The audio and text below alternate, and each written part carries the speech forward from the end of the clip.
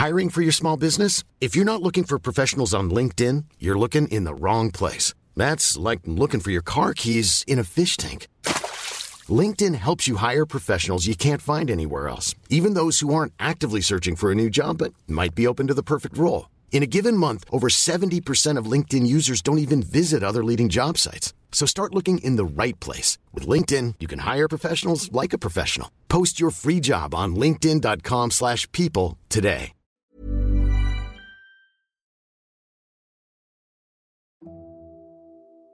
Welcome to Luke's Massive Storytelling Podcast thing. Whoa yeah, here we go. Check it out now. Enjoy.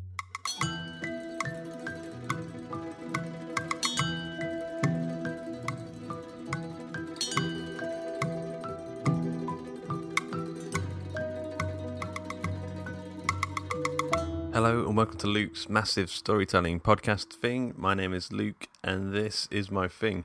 So this is episode 20, the big 2-0. I wanted to try and do something a little bit different. I figured why not try and figure out who the flip Luke Condor is. So someone sent me a link to this website called howtofascinate.com/you, and you sign up to this little thingamabob, and it's like a little test, and apparently it tells you who you are, or not who you are, but how others perceive you. So let's find out who am I? Which, I guess self-awareness is probably going to be pretty important as a person putting stuff out there for people to read. I want to know what people think of me, basically. So let's have a look here. What makes you valuable? It all comes down to your communication. To start your journey of becoming more persuasive, rate the following statements on a scale of not me to totally me. I have strong opinions and I'm comfortable voicing them. No, that's not me at all. I'm known for creating colourful experiences. Colourful experiences? What does that even mean? I guess I'll have to put not much on that because I don't know what that means. I don't reveal everything all at once. I thoroughly read the instructions before starting a project. Nope. People often seek my opinions as an expert who is in the know. I think not until recently, not until the start of the show. I wouldn't consider myself an expert, but I would consider the fact that I'd spend a lot of time reading about self-publishing, filmmaking, and a lot of time studying the craft of storytelling. So maybe I have some grounding. Do you know what I mean? I'm still figuring it out, but I have some grounding now. And recently, since starting the show, people do get in touch with me and ask me, how can they get a film funded? How can they publish a book and that sort of thing. But anyway, people often seek my opinion as an expert who's in the know. I put that one less than totally me, so I guess that's a bit me. Freedom of personal choice is important to me. Others would describe me as consistent and stable. Nope. Well, not me, but one less. So I put effort into the sensory aspects of an occasion. Flavors, music, textures. Music definitely. Flavors I'm not too good at. Textures, I do like things to feel nice. I prefer to have a select inner circle in my work or social life. Yeah, totally me. My little gang, which is Hawk and Cleaver, has become like a cool little gang of people who, like-minded people who I'm open to sharing my ideas with, and if they poo-poo an idea, then I'm happy with that, because at least it's getting that feedback and being comfortable in getting that feedback. I guess in business they call that sort of thing a mastermind group. So you put forward your ideas, and they say that's a bit rubbish, or you should sniff that one out a bit more. You should ferret that one out because there might be something there. So I guess that's what Hawk and Cleaver is behind the scenes. It's a bit of a mastermind group at the minute. I'm very motivated by deadlines. Yes, definitely, totally me. I actively seek positions of authority. No, I I think being an outsider, as Robert Kelsey would define it,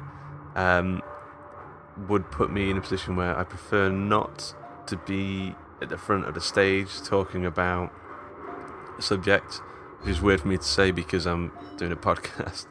But I prefer to be at the back of the room watching not only the speaker, but also how people are responding to the speaker. And it's like everything I'm watching seems to be all of my experiences, any room I'm in, I'm always looking at things through a screen as if I'm watching it on TV. I'm trying to work out the different exchanges going on in a room of who thinks this is bullshit, who thinks this is amazing, who is sort of blindly following, and that sort of transference of energies is quite interesting to me. So that's just something I've always done, and I think that is why I probably write, and it's also probably why you write, or why you want to tell stories, because you are a bit of an outsider and you're interested by this human interaction. Okay, so I actively seek positions of authority. No, not me. It's very important to me. Actually, I put one less than not me because I have got a podcast. It's very important to me to have a high standing among my colleagues. No, not quite. I'm known for my surprising and innovative ideas. I guess a lot of the things I've written about have been considered off the wall. I'd like it to be totally me. So I'm going to put totally me.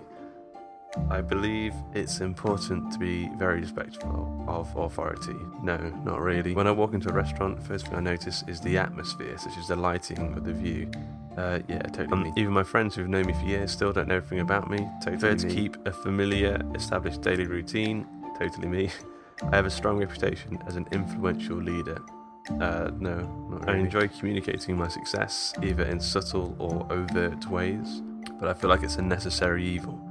So I'm going to put not me. Expressing my individuality is important to me. Yeah, totally me. I know that's probably a flaw, but it's just innate in me, that need to be original. So I always joked that when I was growing up, I was the first person I knew to grow my hair really long, and then everyone else around me started to grow their hair, so I cut my hair, and then I grew a big beard. Everyone around me started to grow their beard, so I cut my beard and trimmed it. I have to be unique, and I don't know why that is. It's just something innate in me.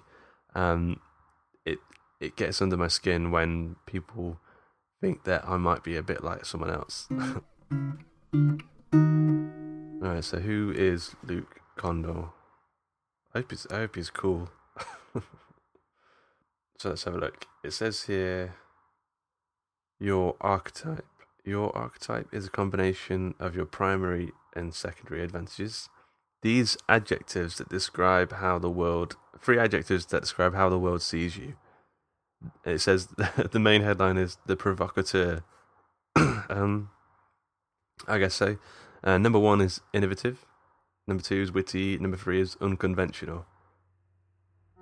I do agree with those 3 statements. Mainly because that's how I would like to be perceived. And I guess there's a bit of a cold reading element there, because of course I'm going to think that sounds like me, because I want it to sound like me. And I probably would have answered the questions how to sway the outcome a little bit to what I want it to be. So it's difficult, this sort of thing. Okay, your fascination advantages. Your primary advantage is the most effective mode of communication, which is innovation. Your secondary is mystique. Okay. And my dormant advantage is power. What the hell does that mean? Your dormant advantage is the one that holds the least potential for you in fascinating others. Oh, I guess that's like being an authority. I'm not bothered about that, so I guess that is something I just don't care about. My fascination advantage reports. How the world sees you. Okay, this is going to be more cold reading, isn't it? While you tend to not draw attention to yourself, your ideas can be very attention-getting. That sounds exactly like me. Unorthodox and independent. You bring novel approaches and smart thinking to companies. I don't know. Yeah, maybe. Your work is usually cutting edge. You find unexplored niches for existing products. You dream up new business models in mature industries. You change the rules of how to do business. I have no idea if that's true. How would I know if that's true? Apart from that this website is telling me that. You're less overtly creative than other innovation personalities. You don't over-communicate with ads, which adds to the curiosity you provoke. Again, there's no way of knowing if this sort of thing is true. I don't think we found out who Luke Condor is. I think we found out that I can fit into a box on this website.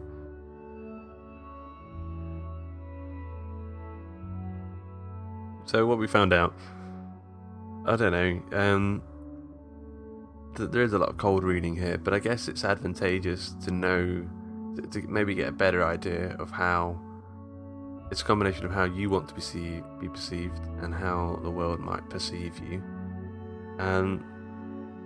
But in a way it does ring true with my values. I am completely 100% committed to doing storytelling in an independent fashion, and by that I mean I want to push the envelope a little bit more in terms of independent publishing, in terms of self-publishing and independent film, and maybe independent comics or whatever going forward, I don't know.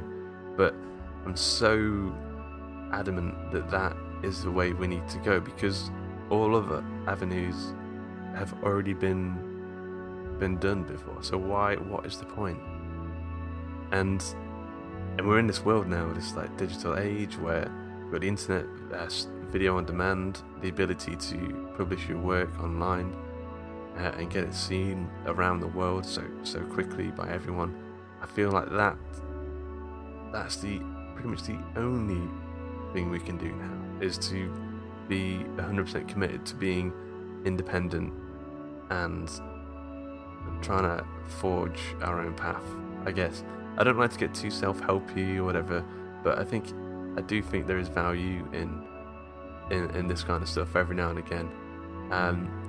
It's just good to get a clear idea of who you are, what you want to do, but at the same time, don't take it too seriously, because it's just life, it's just happening.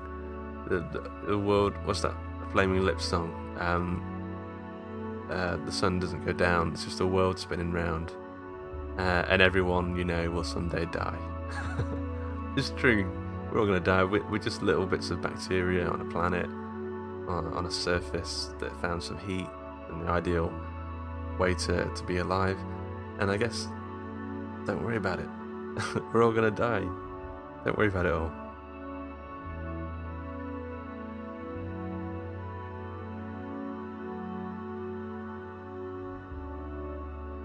This episode was sponsored by Luke Condor, who generously donated his mind, his body, his voice, even though it did break a few times, quite embarrassingly so. We've just started the Hawk and Cleaver Facebook group, Facebook page even, so go like that, and you can keep in the loop with us storytellers, furiously independent. And I've got a few shows lined up where I feel like I've been talking a lot about things I've been making recently, and I've not been offering enough value in the sense of what I found out by making those things. So I want to talk a bit about what I've learned in how to make a film, how to publish something, and how to write. I think there is an interest there. So I'm going to talk about that in the next couple of episodes. But yeah, remember, give us a 5-star rating in iTunes, subscribe, sign up to the mailing list, go to the Facebook page, Google my name, tweet me, email me, think about me as often as you can. Just always have me somewhere in your mind, because know that wherever you are on the planet, you are always on my mind. Cheers.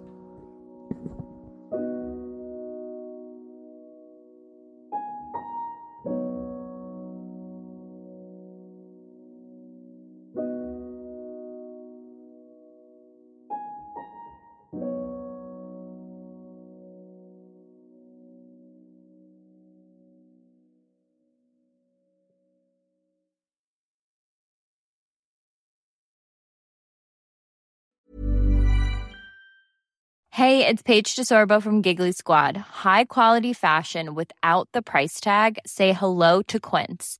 I'm snagging high-end essentials like cozy cashmere sweaters, sleek leather jackets, fine jewelry, and so much more. With Quince being 50 to 80% less than similar brands.